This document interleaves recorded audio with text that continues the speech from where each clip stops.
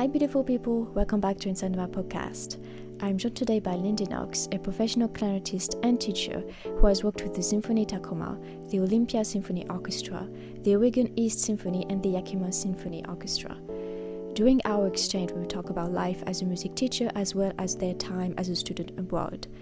If you want more interviews like this, you can follow this podcast. We are available on Apple Podcasts, Amazon Music, and YouTube, among others. Thank you so much for tuning in and enjoy. Hello, my name is Lyndi Knox. I am a clarinetist and a clarinet teacher in the Seattle area. I right now run a private studio of students, variety of ages from 5th, 6th grade beginners up through advanced adults. I also work at a couple colleges nearby and a couple youth orchestras and run kinder music classes for little kids as kind of like music education introduction. So I wear kind of a lot of different hats, but all surrounding mainly teaching and music, and then I freelance perform in the area as well. I also have an adorable cat who might join us at some point. His name's Maestro, and yeah, that's me. Okay. So why did you choose the clarinet? Why did you choose the clarinet? Drawn to that instrument?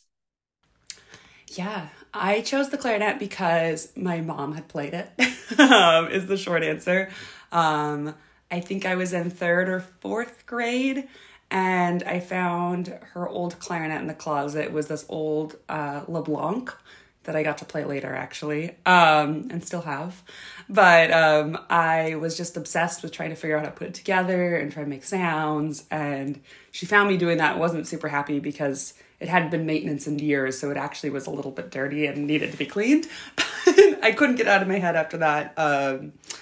I was really into it. Then some of my friends were playing clarinet, so yeah, I was convinced. I remember going to a music, like instrument selection night before going into 5th grade, which is about the age of my area that usually you can start school band. And they tried to get me to try all sorts of different instruments to see what I liked. And I tried a couple brass instruments and drastically failed at buzzing, and then told them I wanted to go play the clarinet and went over to the clarinet table and rented a clarinet. So that's how that went. You mentioned that you still have that clarinet. Do you still play with it sometimes? I haven't used it in a while, but I do still have it. It's a hard one to get rid of. It's sentimental value. But it would be a fantastic jazz clarinet if I played more jazz, because it has a very bright sound. It's an old wooden LeBlanc, and unfortunately the tuning isn't great. But again, if I ever joined a jazz band, it's got a great sound for that, but for classical, it's often a little too bright. So it's more sentimental value that it sits around. So you mentioned that you are a teacher. What is in your opinion on the current pedagogy used in most colleges and conservatories? I can answer from the perspective of where I was taught, because I think, at least if we're talking clarinet pedagogy, it really does vary a lot school to school depending on the culture and the teacher. So my background is I went to a very small school in this area called Pacific Lutheran University. So my undergraduate teacher is Craig Ryan. And then I went to a much bigger school in the Midwest, Ohio State University, and studied with Dr. Caroline Hartig.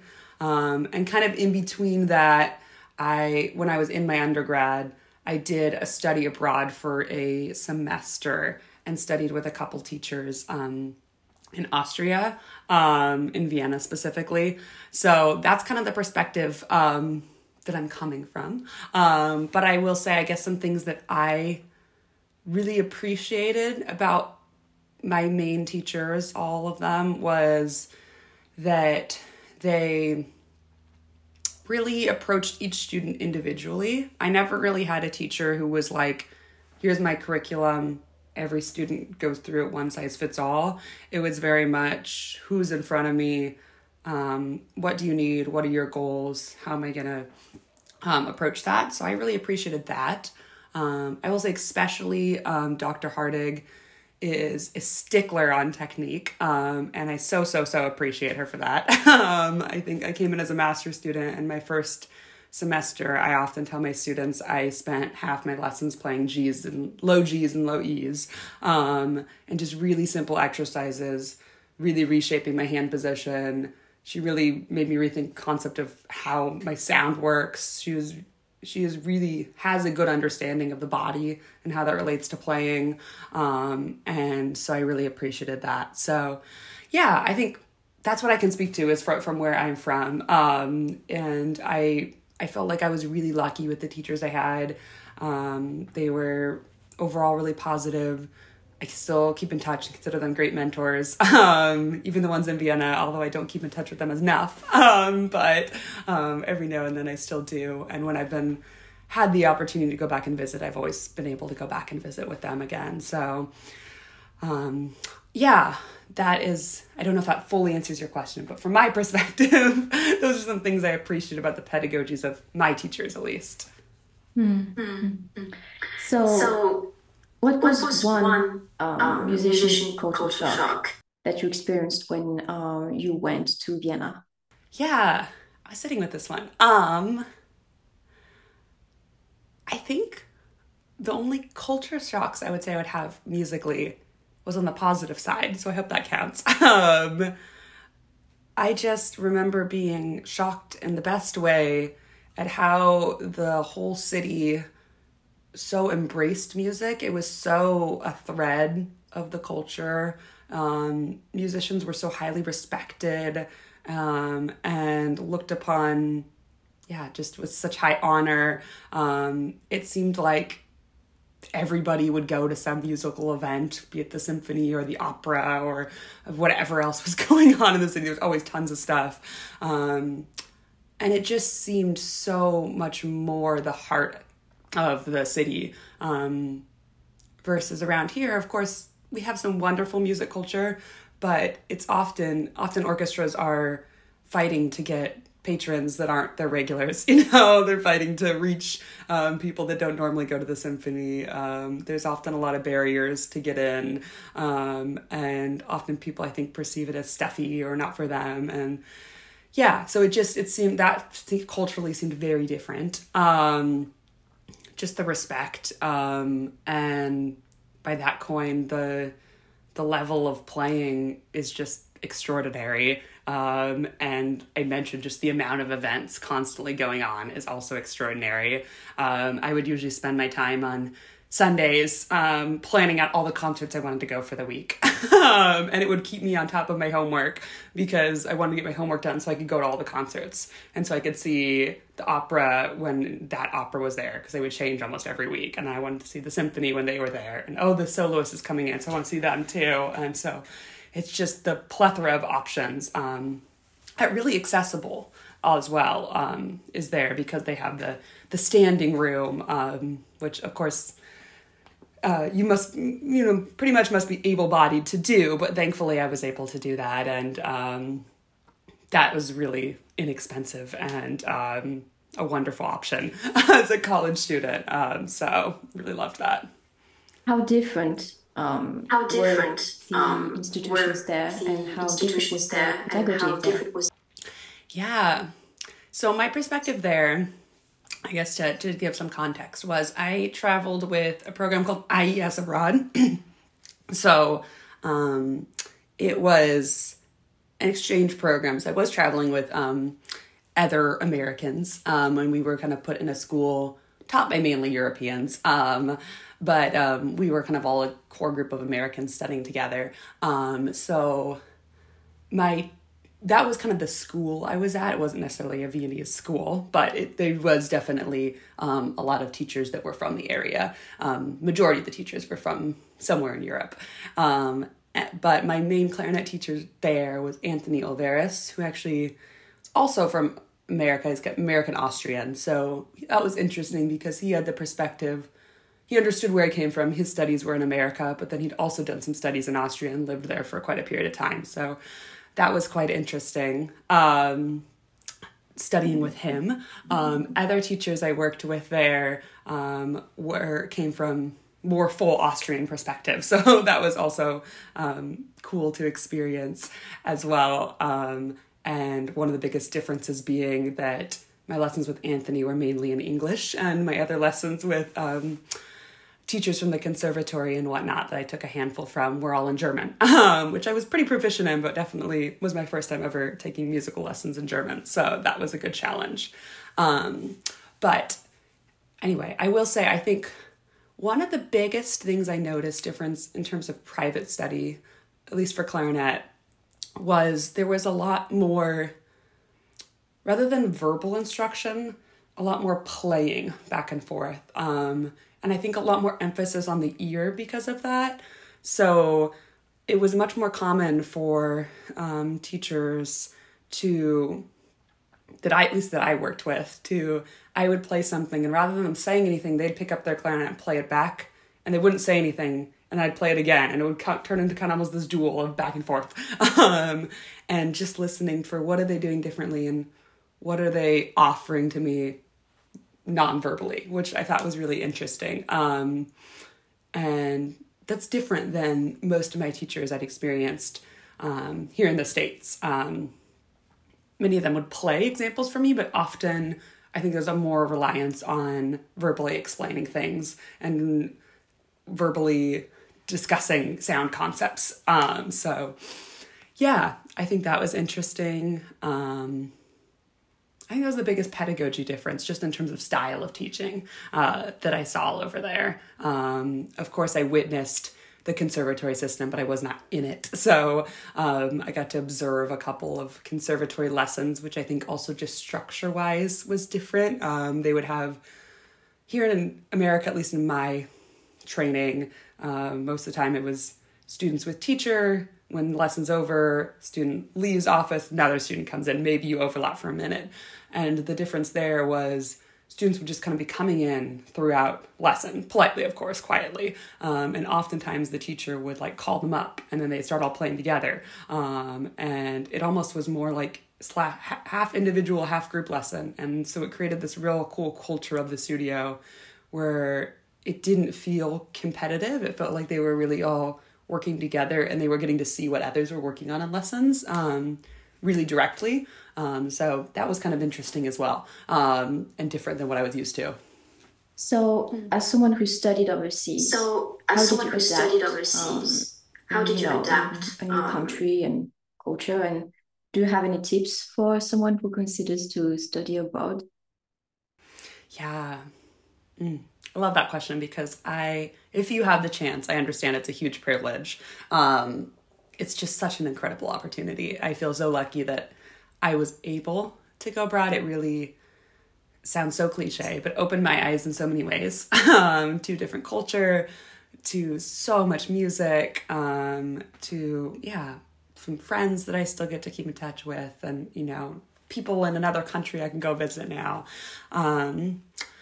But yeah, adapting. I will say, I think it might sound somewhat obvious, but one of the most helpful things is just understanding the language as much as you can, which I don't think is a necessity, but definitely makes it easier. So I came in to my studies in Vienna having a couple years in high school, and I think 2.5 years in college. So I'm not saying I was fluent in German by any means, but I was proficient enough. In my time there, I really was able to get to a good conversational level, where I could take lessons in German and keep up, and occasionally have to ask for a word here or there, but was able to understand.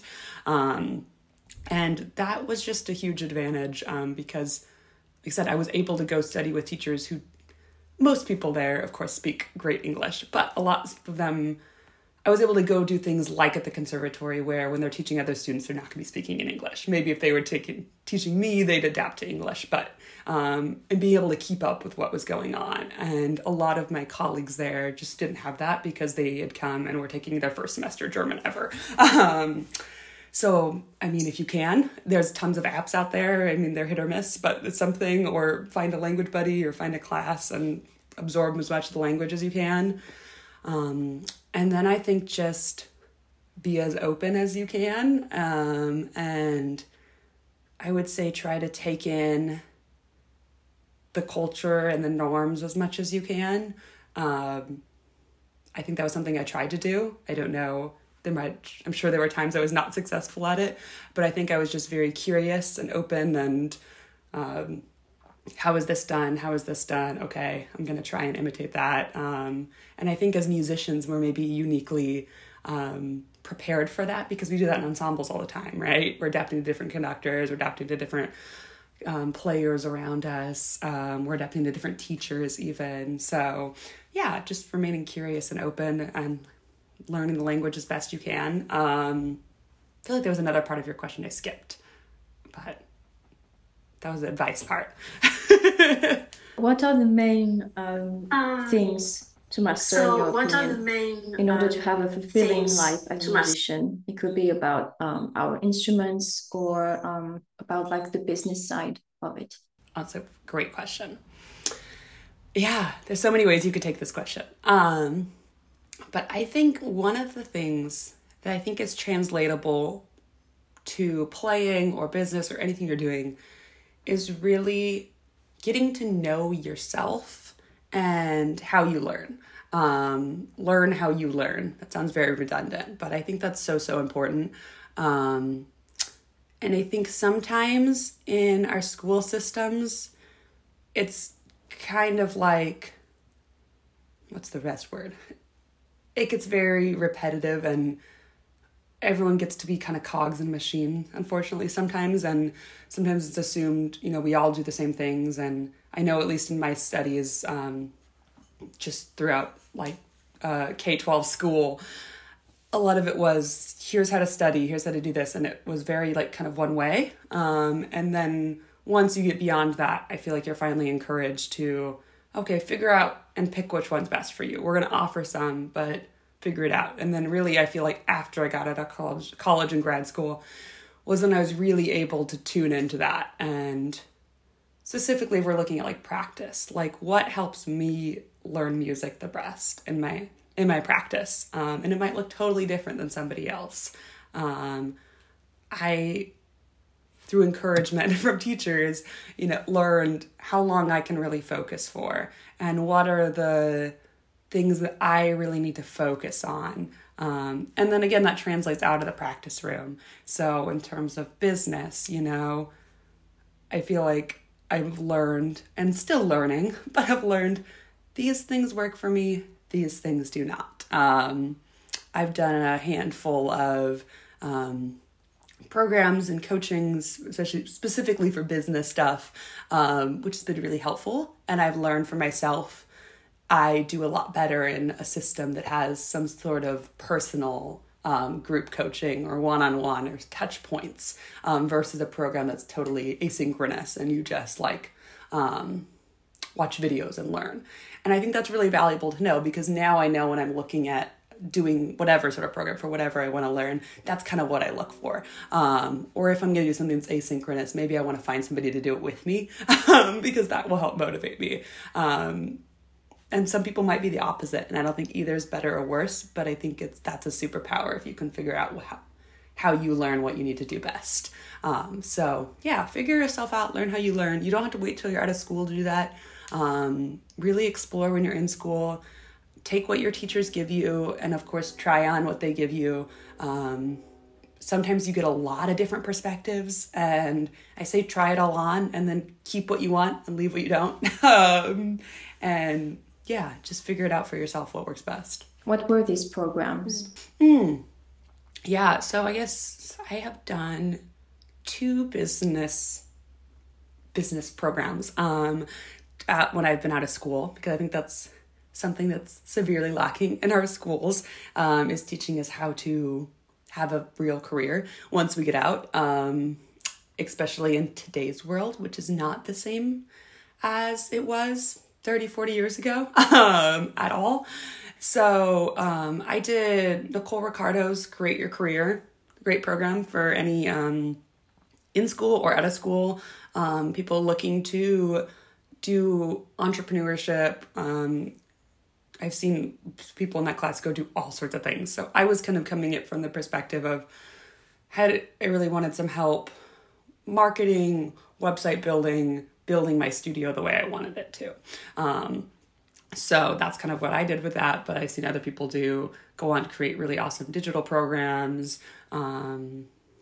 create photography businesses or whatnot. So it's about for creatives, but she's awesome. So you can go check her out. And then more recently I did a more specific studio building program from Kelly Reardon, Outside the Box, which is really, really fantastic. And she really helped me to restructure some things in my studio, policy-wise, especially, and find ways to recruit new students that actually work and really are organic and true to myself and not salesy and markety and posting on things that never really worked or felt right to me. So that was really helpful in that regard. So those are the two that I've done outside of school. I definitely encourage people to look into those or others like them in school or out of school. They often have really great financing plans to make them more achievable. I know Kelly actually recently came up with a smaller version of her program that's a lot less expensive. So that's an awesome program to check out. It's specifically, I think, for students or just out of school students looking to start their studios. And it's at a much more affordable price point. So it could be a great option for people. Yeah. Talking about studios. What was the defining moment for you as a teacher?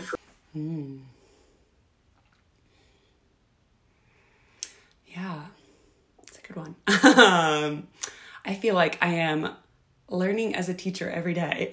So it's interesting to look. It's always interesting to look back on. I've been, I guess, more full-time or working towards full-time teaching, which that means different hours for different people. I don't teach 40 hours a week, but working on my studio more full-time, I guess, is my definition of that. For about 3 years now. And it's always funny to each year, I think I look back, I feel like I'm a totally different teacher. And I'm pretty sure that will continue. And I'm totally okay with that because I think the beauty of teaching is learning as you go and adapting and getting better. In that case though, but one defining moment, I guess I'll just sing the praises of one of my students. I think I had a student recently who I'd worked with for, about 3 years. They were my very first college student, so will always hold a special place in my heart. We started together during the pandemic in Zoom online for an entire year before we were able to meet in person. And then we did meet in person. We were 20 feet apart on a stage. And so they just put up with all of that. But anyway, this past November or December, they gave a recital for completion of, the program was for an AA degree. So kind of a introductory, it's like a first college degree, an associate's degree before they go on to get their master's. That was just really, really cool. It was a really good a lot of learning moments for me as a teacher. In prepping a student for a recital, because that was a first for me. And there are things that I have learned that I will take with me next time, and I'm sure that I will learn for the next time as well. But everything from, just picking the right music for them, to really, how do I make them really prepared for that day? And it's interesting because I know how that feels to be in that, but it definitely feels different to be the teacher. So how much encouragement do I need to give? When do I back off on the criticism and just hype you up so you feel really confident? How many run-throughs do I make you do?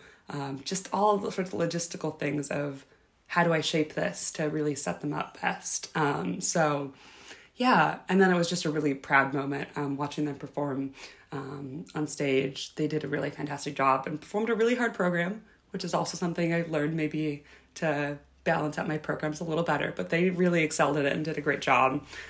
So that was really a special moment. How do you actually prepare for an audition? An audition, okay. Yeah.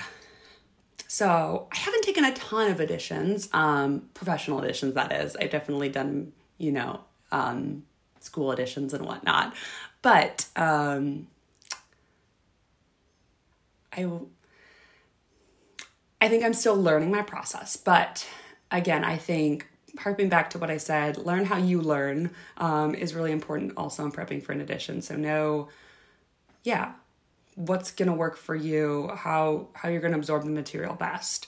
But, I guess to get down nitty gritty, ideally I'd like 6 to 8 weeks at least before an audition, if possible, to prep. So, whenever that timeline is that I first get the music, want to look over the excerpt list. Are there any that I'm unfamiliar with? That's probably where I'm going to start, so I think start by making priorities. If it's Beethoven and Brahms and Mozart, of course I'm going to spend time on those, but I feel more comfortable that I'm like, okay, familiar with these. If it's an excerpt I have a lot less familiarity with, my first step is probably going to be to do a lot of listening and score study, and checking out, big fan of the Working Clarinetist book, checking out any notes in there, if it's in there. Then once I get into practicing, again, it's about priority.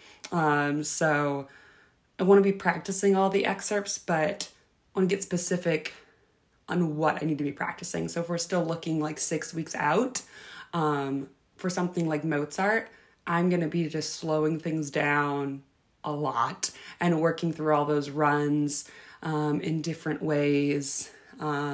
Just really getting the fingers clean and even, probably working technically on my starts to notes, things like that. I'm also a big fan, this is kind of just a practice technique, but especially in prepping for an audition or recital, in making my fundamentals kind of reflect what I need to work on in the excerpts, because that also helps you save time.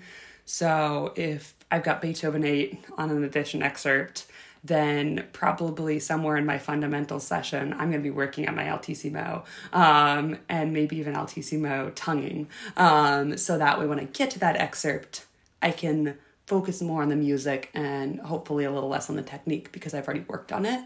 So that's, I think, really, really beneficial. I use a planner. Most recently, I've been using DCA's, Digital Clarinet Academy's planner. So that helps me stay on track. I set goals for the week, and then identify what needs to be done that day. And then once we get closer to the audition, I think playing for as many people as possible is really important for people that you trust. So maybe not as many people as possible, but play for at least a good amount of people that you trust to give you good musical critique. That's going to help you. So my partner generally has to listen to me play a lot. So I call him in all the time and say, hey, listen to this. What do you think of this? I want you to listen for this. And it's nice because he's not a clarinetist. So sometimes he offers different opinions that are good. Or I will call up my undergraduate teacher who's pretty close by, and play my excerpts for him, or some friends that I have nearby, or hop on Zoom and with another teacher is an option as well nowadays.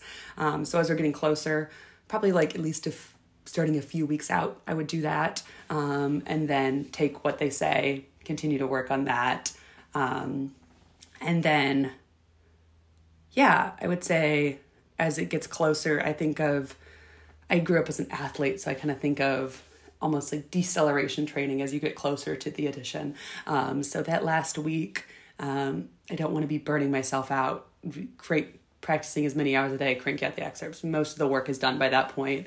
I want to be hitting little details and doing a few run-throughs, and then day of, just doing a short fundamental session, trying not to overplay, picking a good read or a couple of reads, maybe touching a couple things slowly. I generally don't like to play things at full speed on a performance day. It generally just psychs me out. And again, you're not going to gain any speed or technique that day. It's already done. So probably just playing through things slowly, that helps calm me down. And that was somewhat long-winded, but hopefully some good tidbits in there. Again, it's something that I think I am definitely still very much learning, since it's a new process to me. So I feel like I'm adapting and changing at each one that I take. You just said that you grew up as an athlete. Mm-hmm. How did it maybe help you as a musician with like maybe discipline or something else? Yeah, super interesting.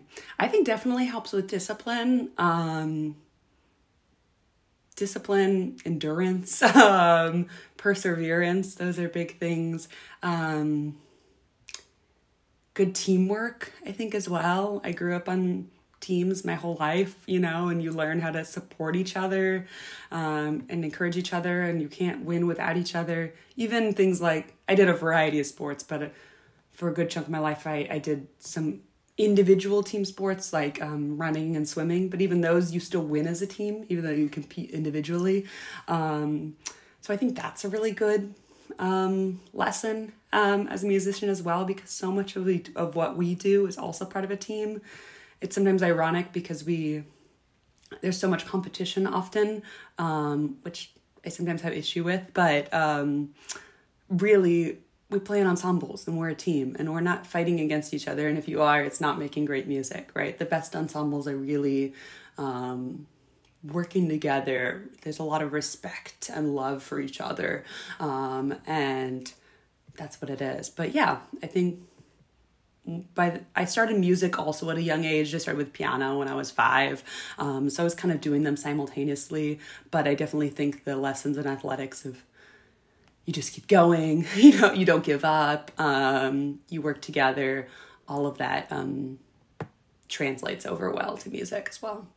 How do you deal with like competition? How do you deal with like competition? And also back then, Yeah.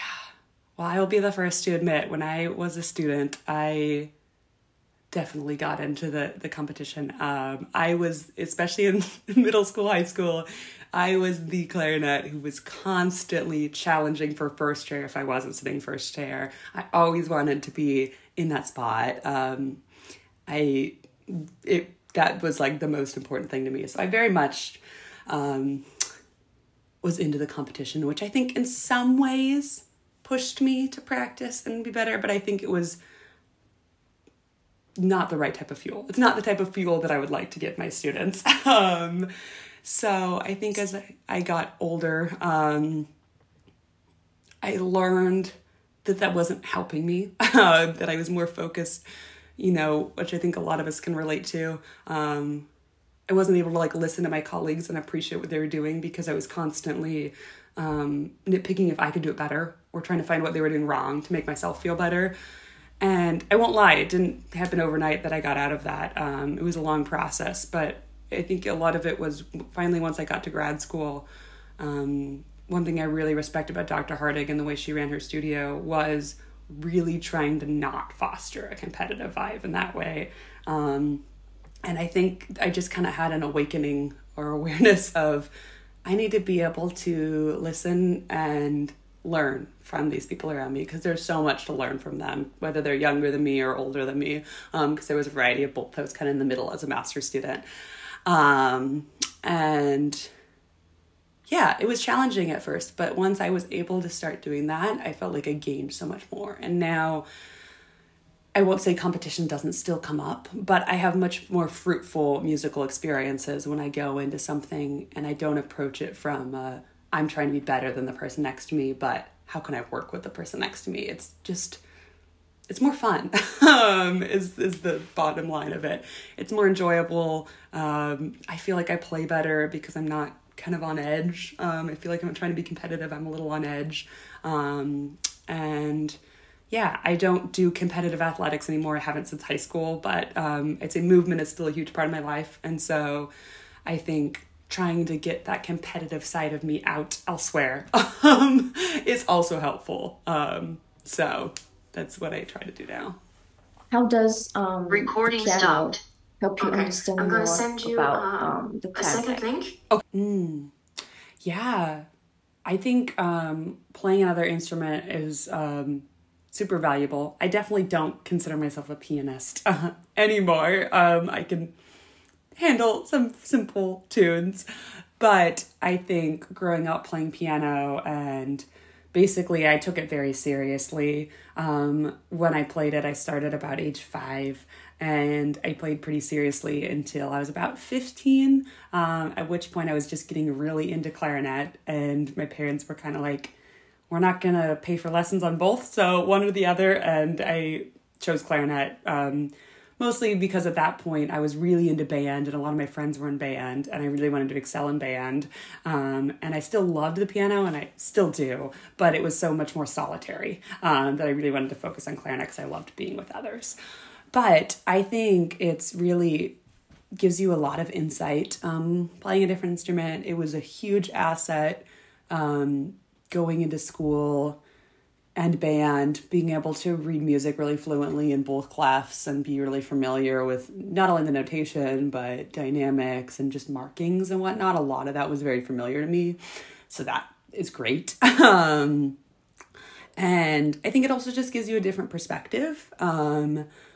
It allows you to hear things in a different way. I mean, one of the biggest differences, of course, with piano is that you're playing so much more of the lines. You know, you have all the notes. You can play the chords versus clarinet, aside from, you know, some extended technique and harmonics. We play one note, one line at a time. And so I think that perspective of maybe kind of a more fullness to the music that you get with piano is really useful. And just, of course, pedagogy and teaching differs a little bit, but I think growing up with that structure and lessons in piano and a lot of the lessons that I learned and how to practice. Honestly, the way I teach hand position a lot harks back to how I was taught hand position on piano. Of course, it's slightly different, but the C curve that we aim for on piano translates really well to clarinet as well. So there's even some technique that transfers over. But yeah, I think it's a really valuable thing. And I love it when students come in having played piano because I think, again, then generally, at least that reading and that music literature fluency is at a lot higher level, even if they're a young clarinet student. So that just really... we don't have to spend time on that as much in lessons, which just allows them to focus on other things. If there's one thing that you could change in the practice room, what would it be? This is a great question. Yes, I think if there's one thing I could change, it would be, this is something influenced from Chelsea Tanner, especially. I'll call her out. I've done some coaching with her. She's awesome. But it is painting things so black and white, and probably the words good and bad. Because often what we do is we play something and we say, oh, that was bad. And we start beating ourselves up about it. And we do that because I think a lot of our culture teaches us to be really hard on ourselves, and that's how we improve. And I think there's good intentions behind that message, but often what happens is we just start beating ourselves up, and then we probably, likely, this is what I've done a lot of times, end up in a cycle of just repeating it over and over until it's quote unquote good or better. But what we're missing, I think, is really what are we actually trying to change? And when we label something as bad, I think we really cut off a lot of that learning possibility, because who wants to, as soon as something is bad, like if somebody tells you did something bad, are you going to want to really responsively listen to them and be really open to what they have to say? Or are you going to be sitting there kind of beating yourself up? For most of us, I think it's the second. So I really wish we could change that in the practice room. And that's something I've really actively worked on trying to, and continue work on trying to change for myself, is using more neutral language and being more specific. So I still, of course, catch myself playing something and say, I didn't like that, it was bad. But I try and stop myself and say, okay, what am I labeling bad about it? What is it that didn't go the way I wanted it to? Was it the rhythm? Was it maybe it's something I just played a wrong note. Okay, then that's a pretty simple neutral. That note did not match the page. Let's fix that. Maybe it's something more nuanced, like the way I did a crescendo or the phrasing that I want to change. But if I can get more specific, now there's a learning opportunity. And when I repeat it again, I have something to listen for. So there's more chance of success. And, okay, this is what I'm focusing on. Did I achieve this or not? If not, what can I do different? And that just feels much more constructive, again, than in hitting the rabbit hole of repetition. So yeah, getting rid of good and bad practice through. That's my number one thing. What was like the worst advice that another musician or maybe a teacher gave you? Yes. So something that I didn't realize how damaging was at the time. And I think like a lot of what we might qualify as bad advice, I can see the good intention behind it, but I'll explain how I think it was really damaging to me and probably to others. Was I was told more than once that if you're not practicing, somebody else is. And basically the underlying message of that is that we should always be working, we should always be practicing. It's really fueling that competition that somebody else is working harder than you, so they're going to get the job and you're not. It feeds into this cultural norm that we shouldn't be doing anything else. We shouldn't have any other interests or hobbies. We should be dedicating 100% of our time to music, which is unrealistic because we're human.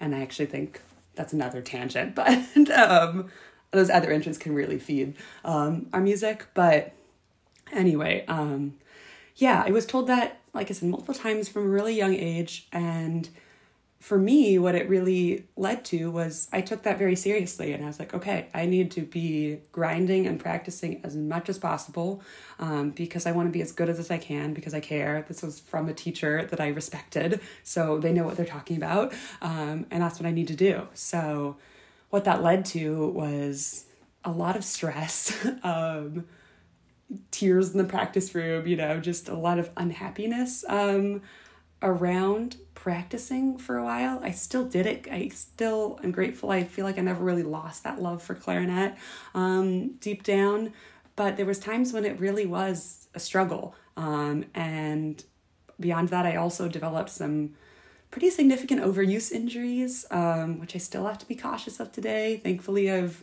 learned preventative and be able to work through those and still play. But there was a time when it was pretty debilitating, and I completely ignored it to a large extent because, again, I was taught that it was just, if I stopped practicing, it was over. So I didn't, even when I was in pain, even when, there was a lot of red flags my body was sending me. So yeah, I know the intent from this teacher was to motivate us to work hard and to really dedicate. But I think there's a lot of harm that can come from that message. And for me, I know it definitely did. And it's something that I didn't realize, again, how damaging it was until, honestly, a few years ago. I've been in therapy for a few years. And my current therapist, she's awesome. And the amount of time she's brought that back up to me, I've had to be like, oh, was that a bad thing I was taught? She's like, yes, you shouldn't have been told this. And I was like, oh. And really, it took several times hearing it to realize that it was even damaging. Because I was just like, no, that's okay. No, this is not healthy. So yeah, I think that's the worst. I think other than that, like I said, I was really lucky to have, thankfully I never had a really toxic teacher. So it wasn't like I was constantly getting a slew of things, but that was just something that I think was specifically said by one teacher, but was really kind of permeated through a lot of teaching, because I think that's just society and culture and music. About culture in music and the school of thought. What do you think about the ageism in our industry?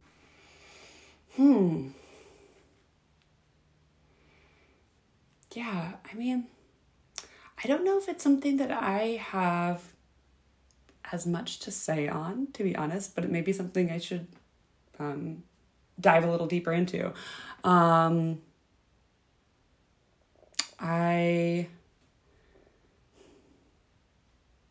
yeah, I'm not totally sure how to respond.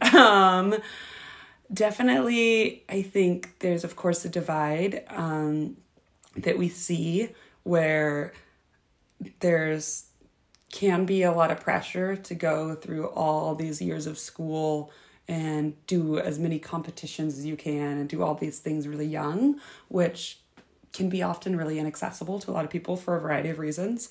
I was immensely privileged to get to do all the schooling I did and traveling and whatnot. But at the same time, I did not have the privilege that some others had to do a bunch of fancy music festivals and competitions in the summers, just because they're really, really obscenely expensive. And it wasn't something we could afford. So I think that, I guess on the young side can be an issue, that there's so much pressure to do it all when you're young. And there's a little bit of a stereotype that if you don't hit success by a certain age, you're done, which is also ironic though, because you look around at the orchestras and there's such a divide, and a lot of orchestras are dominated by a lot older people, and still often prevalently a lot older men, especially white men.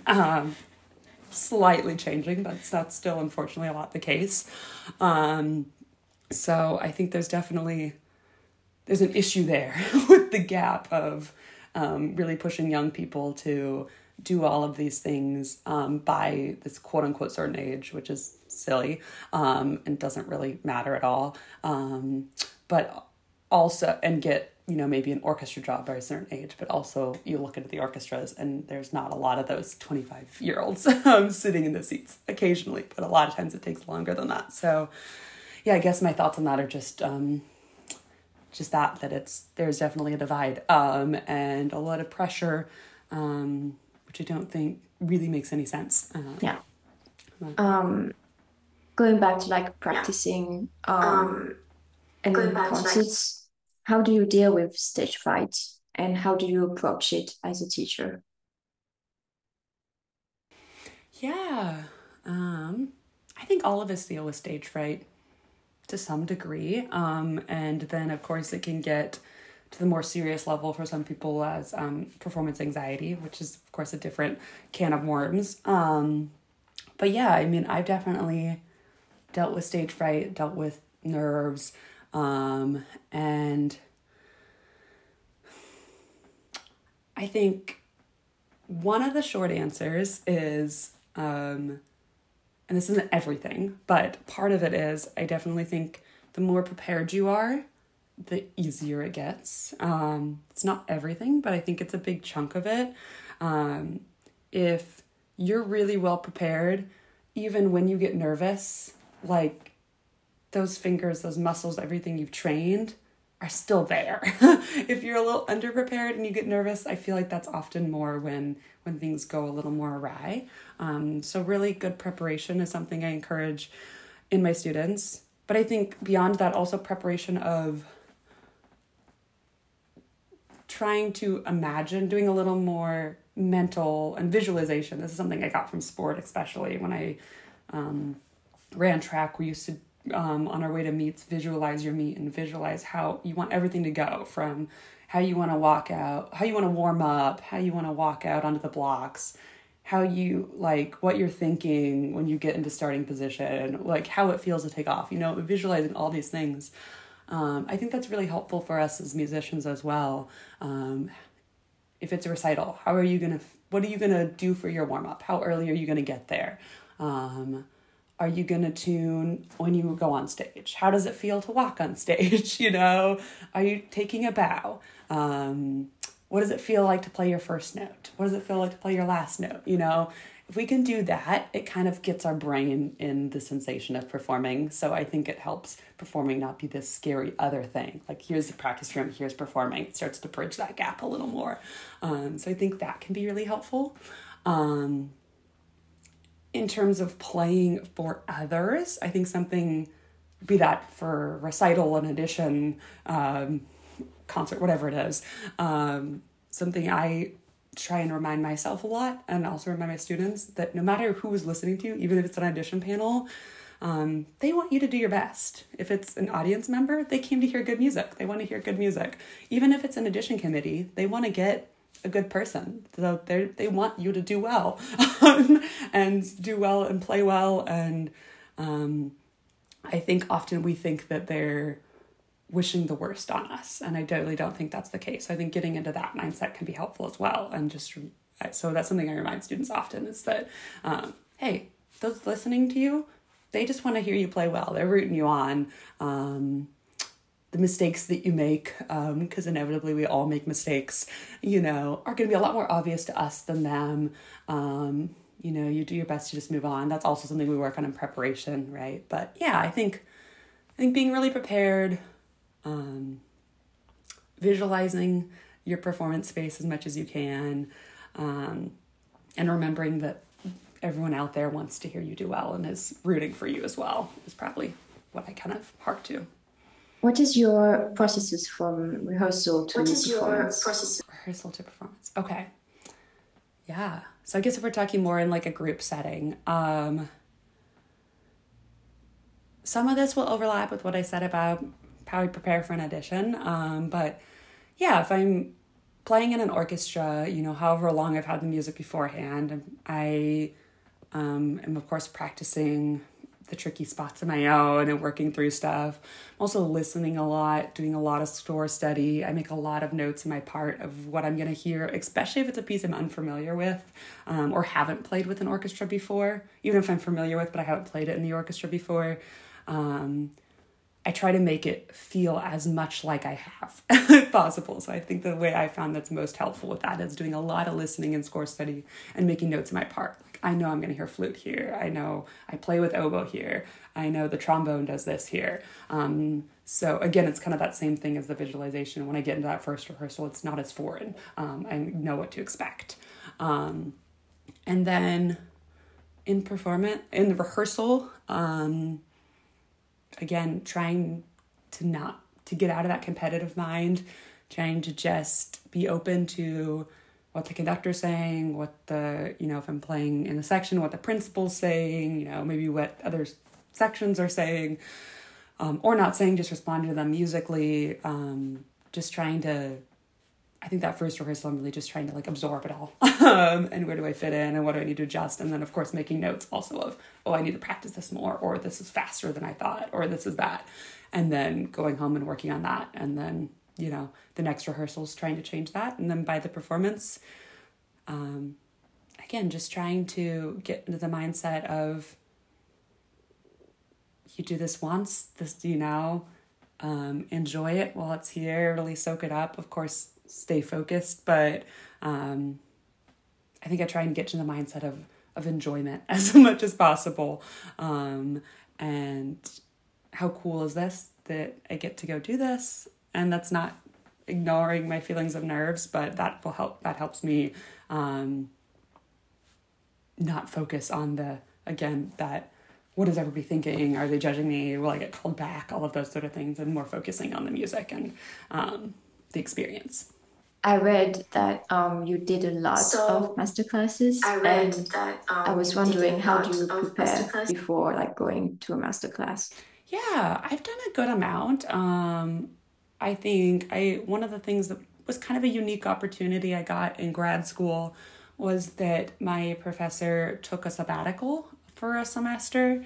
And it was kind of unique. It was kind of I think not the traditional way this is done. Typically, a visiting professor would just step in for that semester.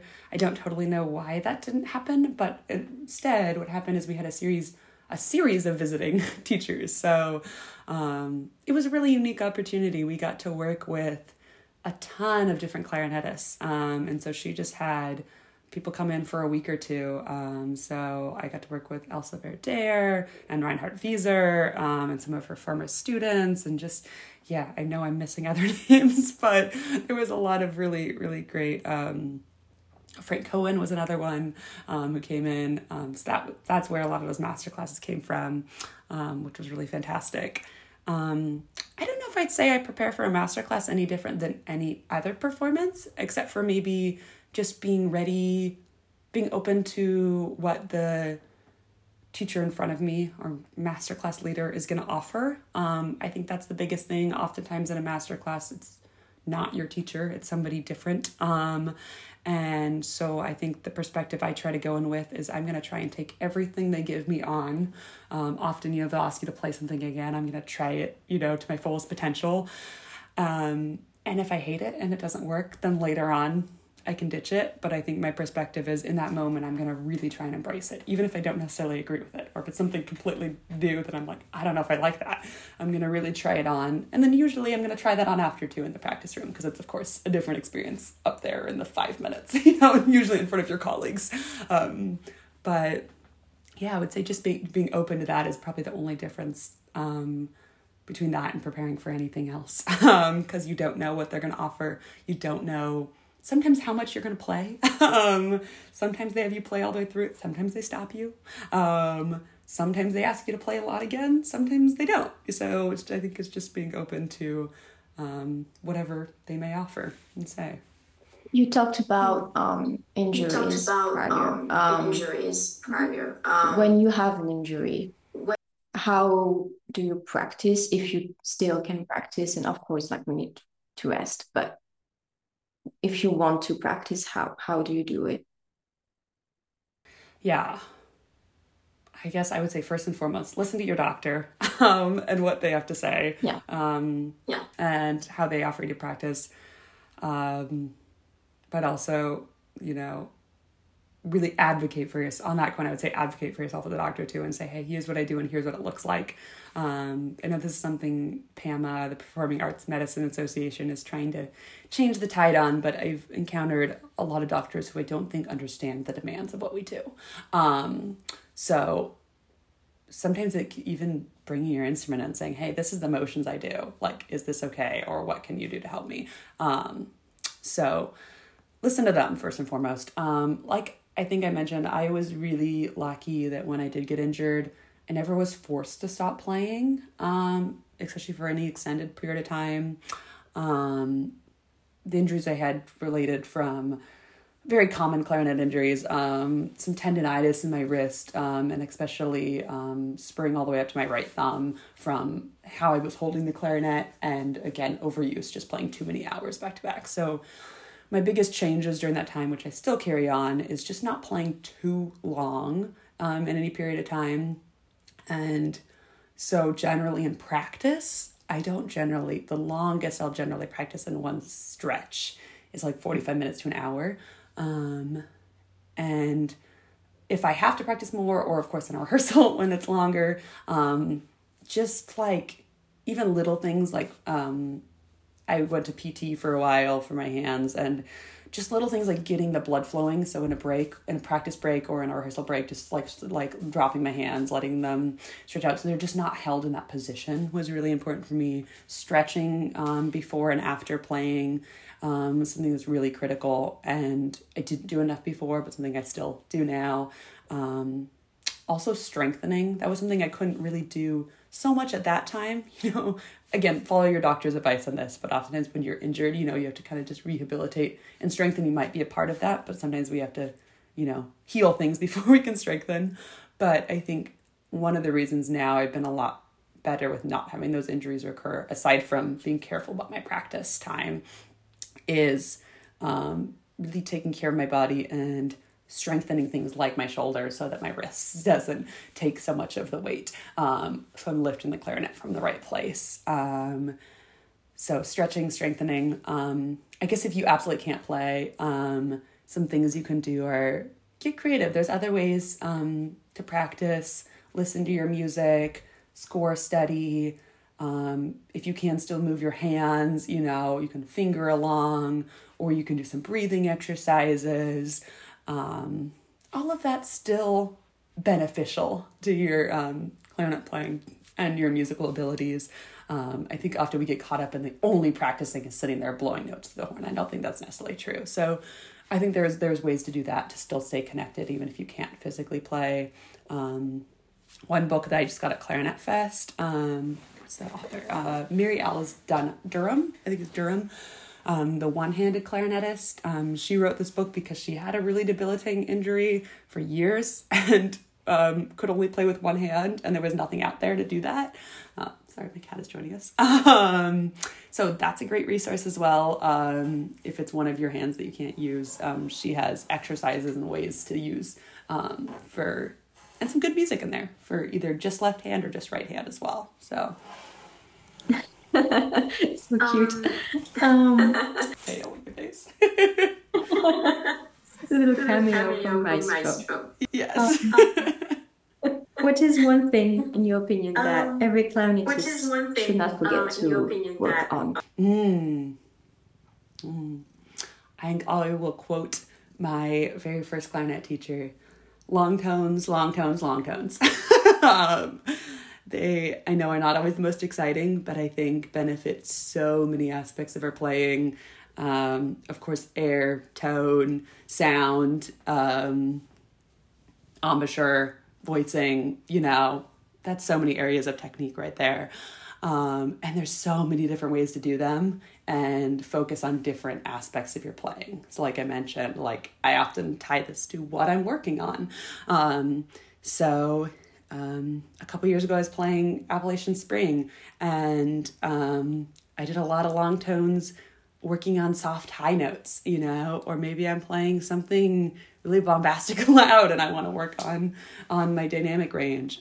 So long tones, and I will say on that, I think one of the hardest things, I might even hesitate on any wind instrument, but I'll speak for the clarinet, is to be able to do a really, really excellent hairpin crescendo, to be able to go from pianissimo to fortissimo, back to pianissimo, in good tone, in good intonation, keeping it even, between those dynamics, being able to do that in different ranges. It's so hard. But if you can do that, then that unlocks so much music. You've got fantastic control if you can do that really well, especially if you can do that on all notes. So yeah, work on your long tones. Don't neglect those. Finally, what is one Um, advice that you would give to an upcoming musician? I think it sounds cheesy, but I would say be true to yourself, and go after what you want. Don't be afraid for that to look different than your peers or your colleagues, because really in today's world, we talked a little bit about entrepreneurship, but I think that's really, I think all of us musicians have to be entrepreneurial in our careers, and at least to some degree. And so the people that are really successful at that really take what's unique about them and work with it, so yeah, don't shy away from, if you're a sensitive person who loves working with little kids, I think there's a place for that. I think I wasn't sure how I would tie my love for little kids with being a clarinetist and being seen as professional and esteemed, and because there's often a stigma against that, if you're the better you are, the older the students, the more advanced you work with. I don't think it's necessarily true. I think teaching beginners is the hardest thing that I do. And I also love working with little babies and toddlers. So that's part of my job that I do. And doesn't really, in some ways, has to do with the clarinet. In some ways doesn't. Of course, I'm not giving them clarinets. But I think I actually learn a lot about teaching from those little kids, because they remind me to be really patient. They remind me to be creative. They also really challenge me to remind myself of how we all grow and develop. And that really translates to how we learn. So yeah, just be yourself, and don't be afraid to go after what you want or create what you want, even if it's not quote unquote what you've been taught as success or what you see everybody else doing. That's what's going to be more interesting. And if you like it, you're going to enjoy your life more. So, yeah. So thank you so much, Lyndi, for taking the time to talk with me. We've been wanting to do that for a couple of months, I think. So we did it. We did it. Thank you for having me. It's a blast. Thank you so much. Thank you so much. A huge thanks to Lyndi again for agreeing to do this interview.